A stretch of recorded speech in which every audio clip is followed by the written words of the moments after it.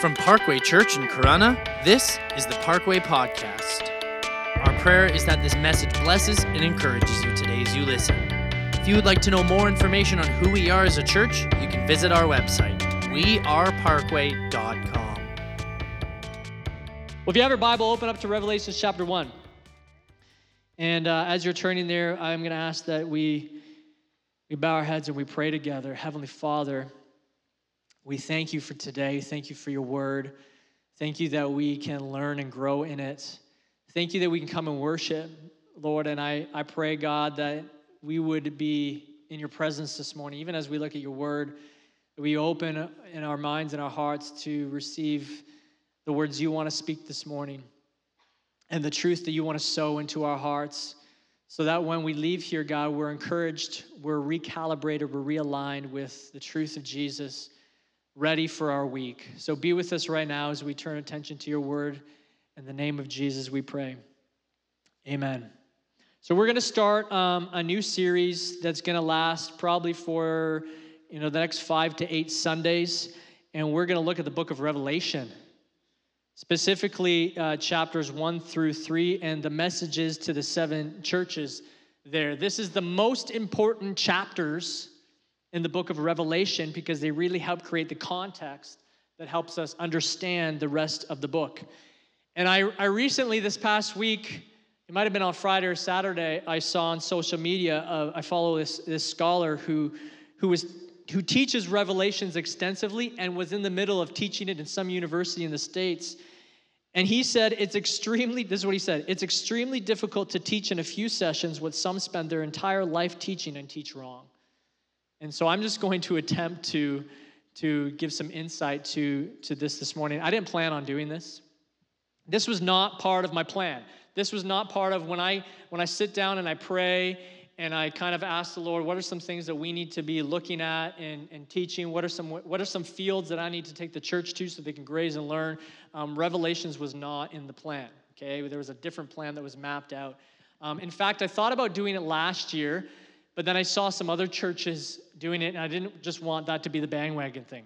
I didn't want this to be something we looked at because, we're in COVID was new and we didn't know stuff, and maybe it's kind of like the end of the world and we should look at this. I didn't just want to do that because everybody was doing it. I didn't want to. So I kind of I put it aside, but then I felt stirred in spring, so I actually read a couple commentaries on Revelation, listened to a few series from pastors that I respect, and then I shelved it. But then as I went to go study for the next set of messages that I believed the Lord was leading us to, I was really drawn back to this. And I was kind of just pulled back in this direction because I really believe that we are going through a time in our society that's impacting the church in the West. And the message that the Lord gives to these churches, I think, is relevant for us today and has a lot for us. I'm going to share a little bit about that, but there's specifically 3 areas that they needed to be addressed, that John, was addressing to these 3 churches from the Lord. And I believe those 3 areas are very applicable today. And I'll share a little bit about that in a bit. Now, the Revelations is an incredibly intimidating book. The book of Revelation is an incredibly intimidating book, but it doesn't need to be.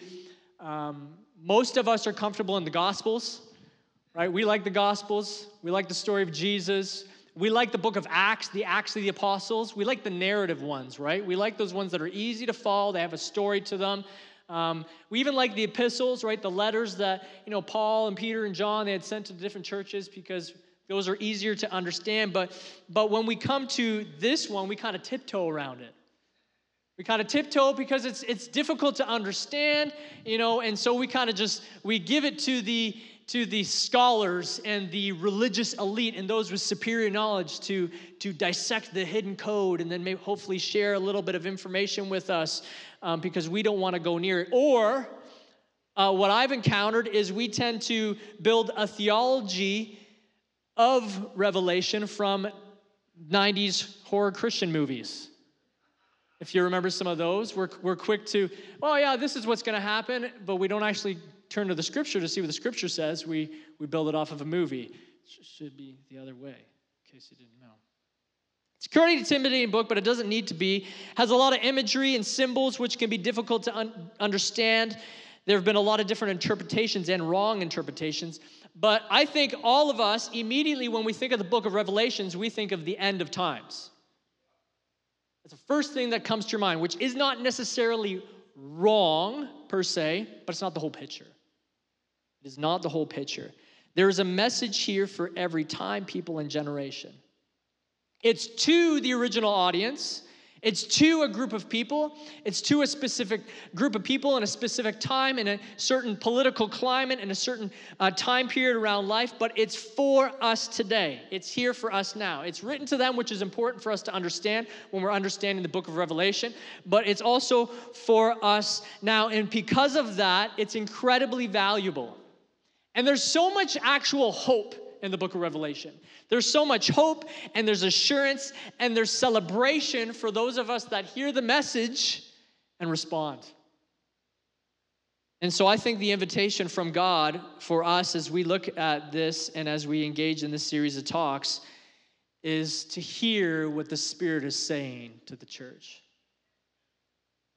Revelations throughout says this, whoever has ears, this is Jesus speaking, whoever has ears, let him hear what the Spirit says to the churches. Are you listening to what the Spirit of God is saying to the church?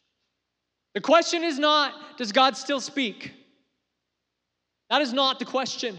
God still speaks. The question is, are we listening? And are we responding to what he's saying to us? So here's what I want to do today is I want to give us a quick snapshot of the book and how to understand the book.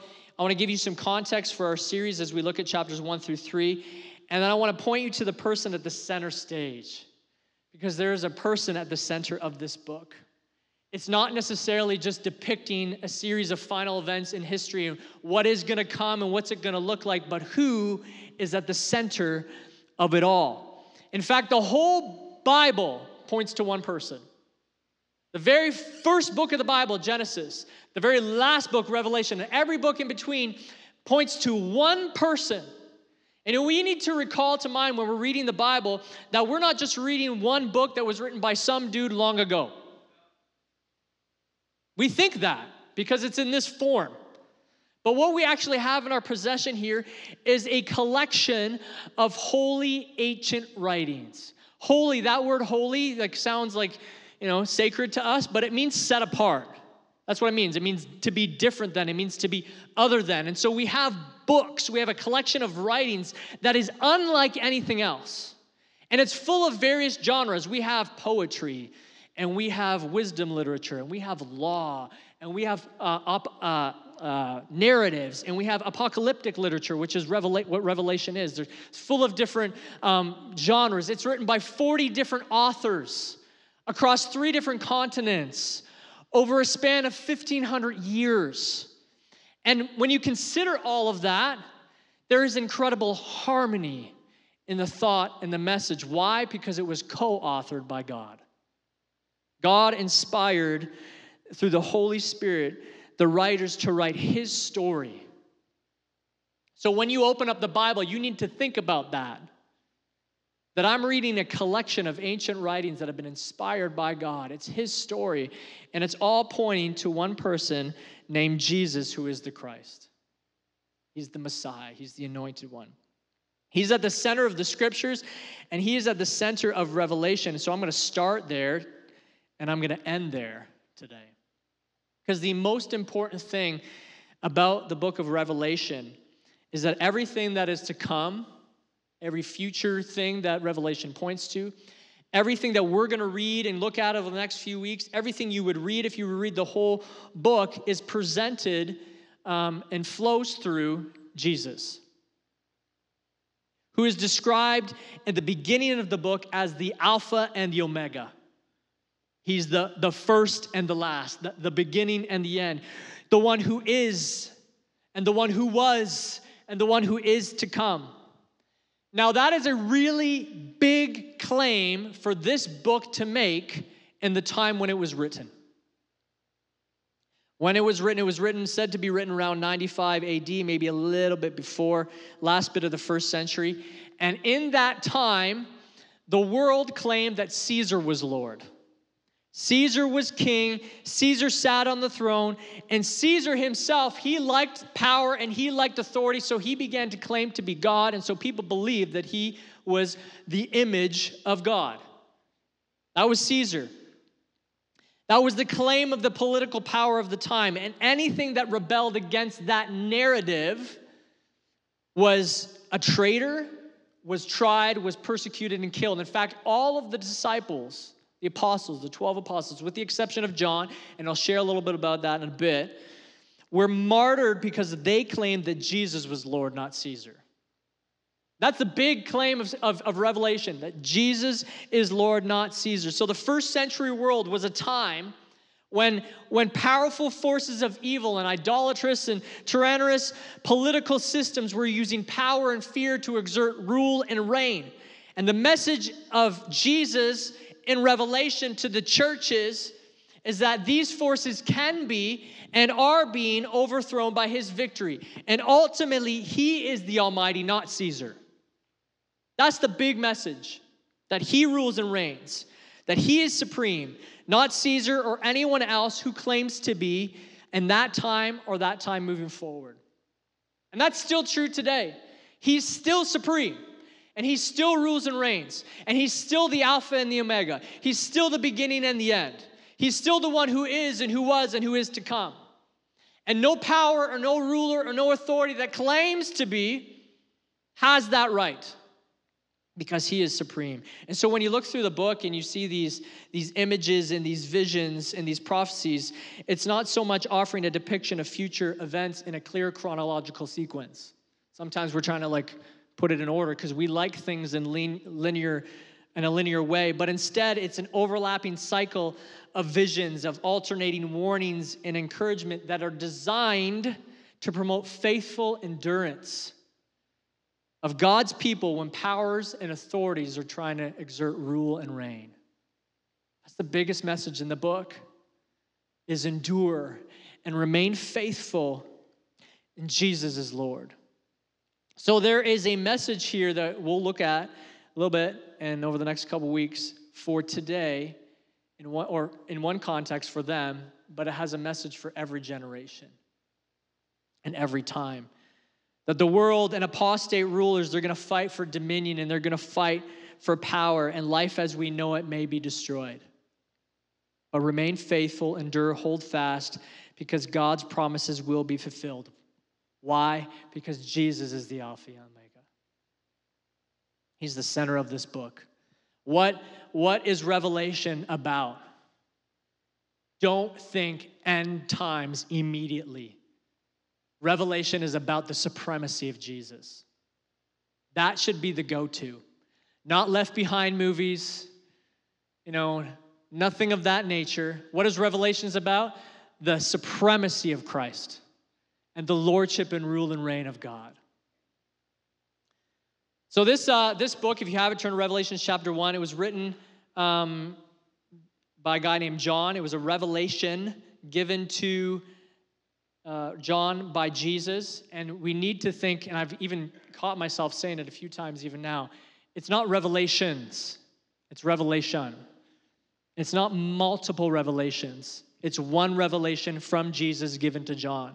We like to dissect it, we like to divide it, but you can't do that. You do a disservice to the book. The book's better understood in a whole as one. So it's given to a guy named John. If you have a Bible, turn to Revelation chapter 1. We're going to look at verse 9 first here. It says this. It says, I, John, your brother and companion in the suffering and kingdom and patient endurance that are ours in Jesus, was on the island of Patmos because the word of God and the testimony of Jesus. So here is this guy named John. Most believe it's the Apostle John, the beloved disciple of Jesus, the writer of the Gospel of John. But many scholars actually disagree with that because he doesn't actually give us information as to whether or not that may be him.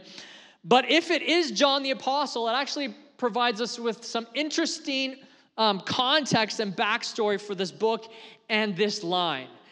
Because John was exiled to the island of Patmos because he preached a different narrative than the wider society. When society hailed Caesar, John hailed Jesus. When society promoted the decrees of Rome, John preached the decrees of God. When society called for conformity, John preached freedom in Jesus. And for that, they actually tried to martyr him. Church history tells us the most plausible story, there's a few theories out there, but the most plausible story is that he was arrested in Ephesus. John did some great work in Ephesus, actually after the ascension of Jesus. Paul started a church in Ephesus, and then John later went there, and he became a leader in that church. And in fact, when you look at the 7 churches that are in Revelation, the first one that's mentioned is Ephesus, and Ephesus is said to have planted the other 6 churches, which is really interesting. But they arrested him, and they threw him into a huge cauldron of boiling oil. But much like Shadrach, Meshach, and Abednego in the fiery furnace, John wasn't harmed, but he was miraculously delivered. They pull him up out of this oil, and he's not dead. Well, what do we do with him? So they exiled him, and they sent him to the island of Patmos to work in slave labor in the mines. Now, here's the message in that, okay? The message is not that you're going to be miraculously spared. And often we push that and preach that in churches, right? That God is going to deliver and God is going to free you from captivity and you will not be harmed. And there's that prosperity leaning in there. And that's not to say that won't happen, because it happens. And God does do that and he works miraculously. But the message here is that when you stand up for your faith in Jesus, and when you live for God and your life preaches the word of God because you have a deep, profound belief that Jesus is true and his message is right, and you do that in a culture and a society that stands in strong opposition to that, you will face difficulty. John states, I'm on this island, I'm sentenced to slave labor because the word of God and the testimony of Jesus. He says, I'm your brother and I'm your companion, not in freedom, not in miraculous deliverances, not in wealth and prosperity. He says, I'm your brother and companion in suffering and in kingdom and in endurance. See, the reward for a true believer is not prosperity and wealth and freedom in this age, though we may have that. The reward for a believer, it waits those who faithfully endure the suffering of this world. In fact, one scholar, N.T. Wright, he said this is the whole point of this book. Jesus won the victory through his suffering, and so must his people. That's not a nice message to preach. It's just the truth. So John's preaching the word with his life and his actions, and he's rewarded by them trying to kill him, but they can, and so they exile him into this island into slave labor on Patmos. See, when you suffer because of Jesus, we need to keep this in our head. When we suffer, not just suffering all the time, but when we suffer because of Jesus, that's part of what it means to follow after him. So when you, because of your faith, and because of what you claim as a follower of Jesus, and because of what you do as a follower of Jesus, you face opposition, or you face difficulty, or you face hatred, or you face, looks at work, which is probably what you're going to get. You're likely not going to be martyred. That's part of what it means to follow Jesus. And if you are ashamed of that, then you're missing part of what it means to follow Jesus. Jesus said, you will be hated because of me. He didn't say you'll be liked and loved, and everyone will want to be near you. That's what our society will want to preach. But you'll be hated because of me. So John continues, he says in verse 10, he says, on the Lord's day, I was in the Spirit. So John's in worship, and he's in the presence of God. Some say that he had some sort of out-of-body experience. Some say that it was just a vision. Whatever exactly it was, he was in the manifest presence of the Holy Spirit. You can sentence him to slave labor. You can exile him on an island to prevent him from preaching, but that's not going to change the fact that John still worships. He doesn't let suffering get him down. In fact, it gives him a time to pray and reflect and receive this explosive vision that is of God's power and love for the church. So he's in worship, he's in the Spirit. Do you know what? We wonder why we don't hear from God. I don't hear God, and I'm not moved by God. Well, do we actually pause and engage in the presence of God? Like, we've been given opportunities here. I remember I was thinking about this morning. I was at a youth convention years ago, and there was this altar that was flooded with students. And I remember watching this one student just sit on this pew, and he's just got his, like, people are in tears in the altar, right? People are just being overcome by the presence of God. People are praying over others for healing and purpose and all sorts of different things. And there's this kid that's just sitting with his arms, like, relaxing. And I felt in my heart at the time, I must have been like, I was like 23 years old, 24. I was younger. And I felt in my heart like I went over him and I said, hey man, I just feel like I gotta tell you this. This is your opportunity. This opportunity has been given to you to engage in the presence of God. Don't waste it. Don't lose it. Take it. You know, we wonder why we don't hear from God, but do we take the opportunities that have been given to us to press into his presence?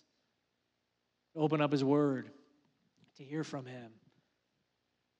So here's John. He's exiled, but he has this deep encounter in the manifest presence of God, and we know that it's the manifest. Manifest is to reveal, to make known, right? Presence of God, because he encounters God and he sees visions. So he says, on the Lord's day, I was in the Spirit, and I heard behind me a voice like a trumpet. So he's in the presence of God. I heard a voice, and it's loud, and it's clear, and it broke through every other sound. And that's what a trumpet does. If you ever hear a trumpet, it cuts through every sound, right? It's distinct. It's obnoxious, and you could be doing anything else, and a trumpet would just blare right through. And so he's in this vision, and he hears a voice that just cuts through every other sound. And if you skip ahead, which hopefully you have looked at this before, if you know the story, or if you know the writings of John, he's talking about the Word of God, right? John chapter 1, in the beginning was the Word, and the Word was God, and the Word was with God. And the Word became flesh and made his dwelling among us, right? He's talking about the Word. He's hearing this loud, commanding voice like a trumpet. And he's talking about it, and he says this. He says, I heard this voice like a trumpet which said, write on a scroll what you see and send it to the 7 churches.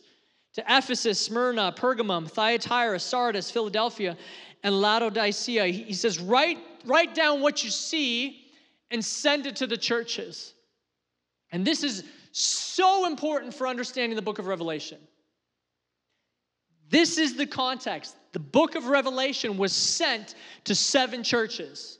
The book of Revelation was written with a message for 7 churches. Not just these first 3 chapters. We categorize it, right? We break it down. We think this is the revelation for the churches, and then this is the revelation for these people, and this is the revelation for us. And we multiply the revelation. He says, no, this is the revelation that I'm giving you. Send it to the churches. And these were actual real churches, which is now in modern day Turkey. And typically what would happen, like specifically with like the epistles and the letters of Paul and Peter, is they were directed to a church, and what they would do is they would either copy it and distribute it to other churches, so they'd share the message because it was to them, but it had a message for everybody, or they'd read it and then they'd pass it along. And so there's a message here that is to these churches, and that is so important to know and keep in your head when we're trying to understand the book. It's to these churches, but it's for us.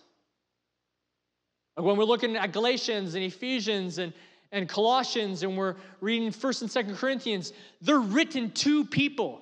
So there's context there. There's stuff that we need to understand. There's things that are happening behind the scenes in that context, in that time, in that era, that are so important to understand. It's to them, but we can glean something from it. We can learn truth.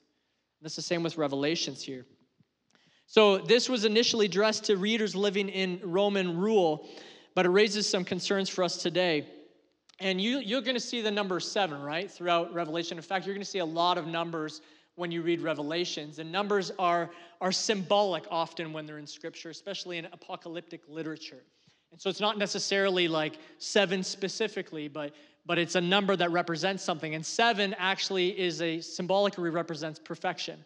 And so a lot of scholars believe that even though this was written to 7 churches because they're named, and these churches actually have historical places and location, that it's representative of the church as a whole.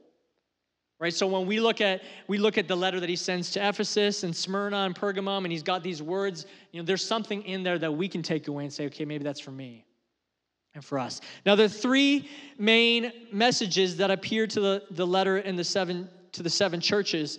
3 that we need to hear, and over the course of our time, we're going to look at. The first is this. Some were facing persecution. So the congregations of Smyrna and Philadelphia, they were facing local opposition. And if you read it, which we will, there is this call to them to endure and keep the faith. There was tension. The tension came from their loyalty to Jesus as Lord. Right? They claimed Jesus was Lord and not Caesar.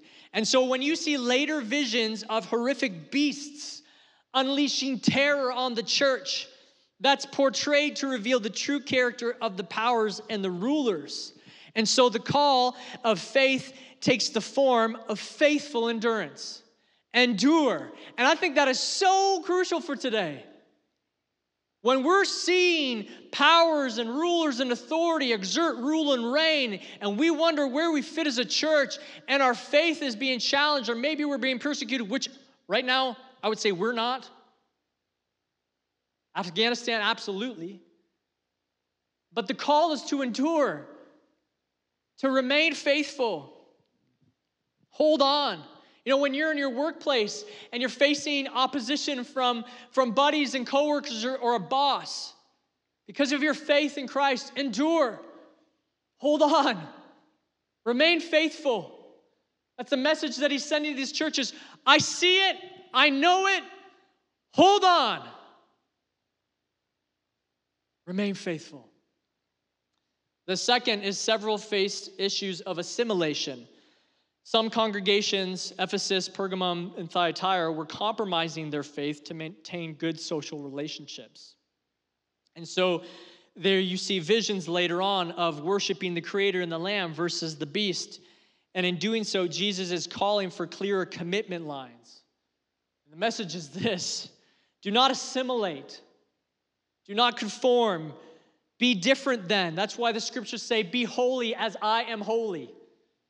Draw your commitment lines. Who has your allegiance? He's calling them to draw a clear line in the sand. Thirdly, there was the issue of complacency. Some, Sardis and Laodicea, have gotten comfortable in their wealth and life, and so they became spiritually dead. And this is so many of us. We are so comfortable and complacent, and health and wealth has made us lukewarm. Right? Like we're like, this is good, Pastor, and then we go home, we have a nice burger on the barbecue, and we sit back and watch Netflix. Nothing wrong with that. Did my church thing. Oh man, he went a little bit long today, but that's fine, because I did it, I went. And then we'll wait until Wednesday so I can sign up really quick, or I can watch online. I'm going to watch it later because I need to nap. I don't really want to read the Bible. I'm not a reader. There's audio now. I'm not a listener either. There's visuals. I don't like seeing. We're complacent. And so to startle them out of their comfort, we see visions of harlots that are seducing people with the promise of wealth. And so Jesus is calling them to wake up and repent. Wake up. Persecution, assimilation, complacency. It plagued the churches in 95 AD and it plagues church in 2021. Are you feeling persecuted? Endure. Are you compromising? Draw the line. Are we complacent? Wake up and repent. I invite the worship team to come. So John is in this vision. He's hearing this voice. And it says that he turned to see who was talking to him. Who is this loud commanding voice? It says this, verse 12. It says, I turned to see the voice that was speaking to me.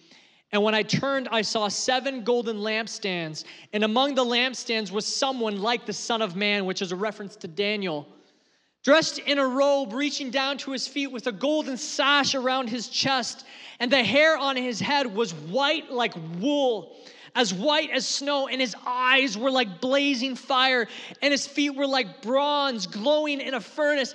And his voice was like the sound of rushing waters. In his right hand, he held 7 stars, and coming out of his mouth was a sharp, double-edged sword, and his face was like the sun, shining in all of its brilliance. Who is this person?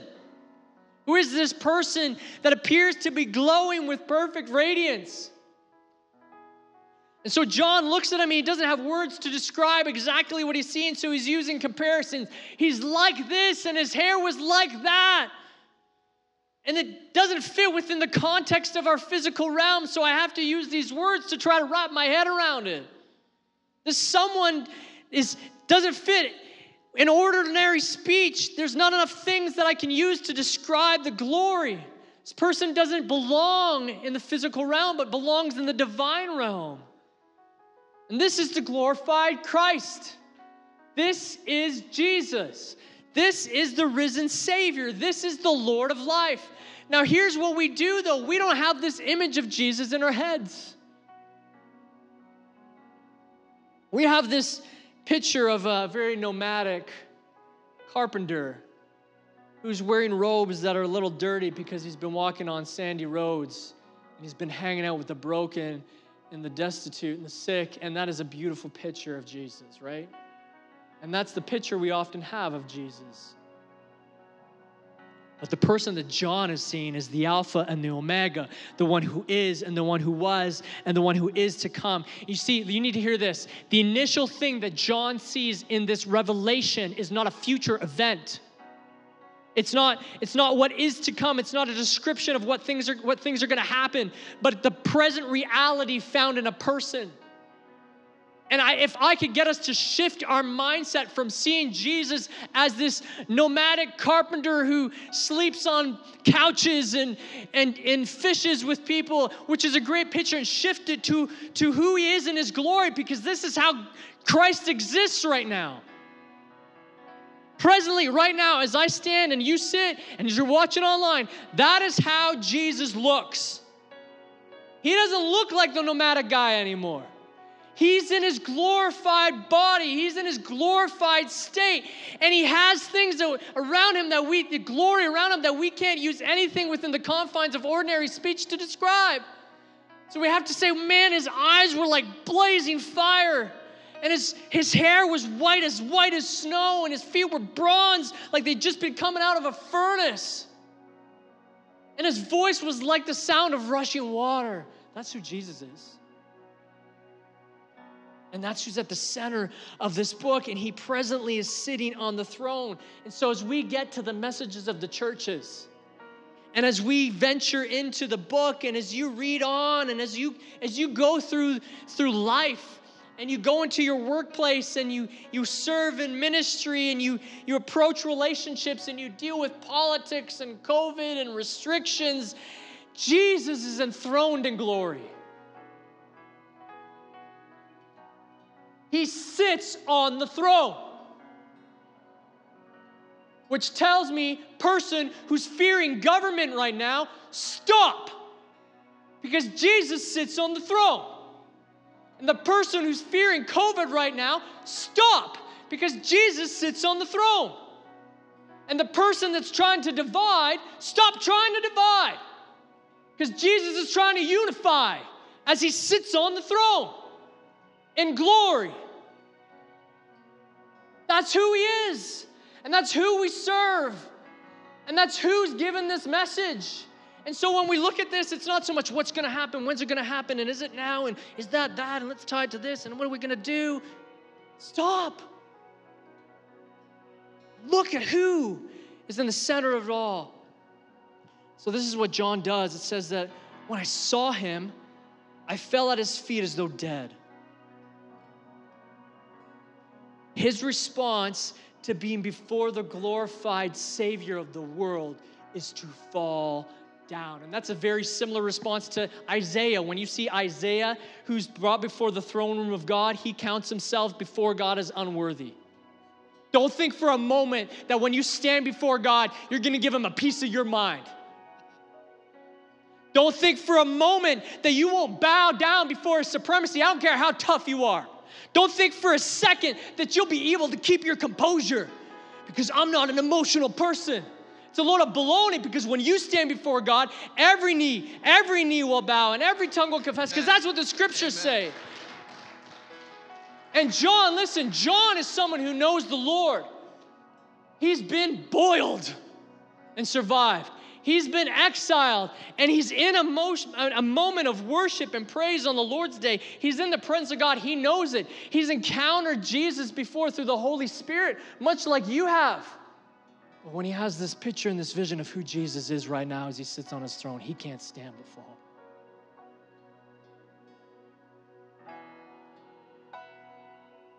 Whoever has ears, let them hear what the Spirit says to the churches.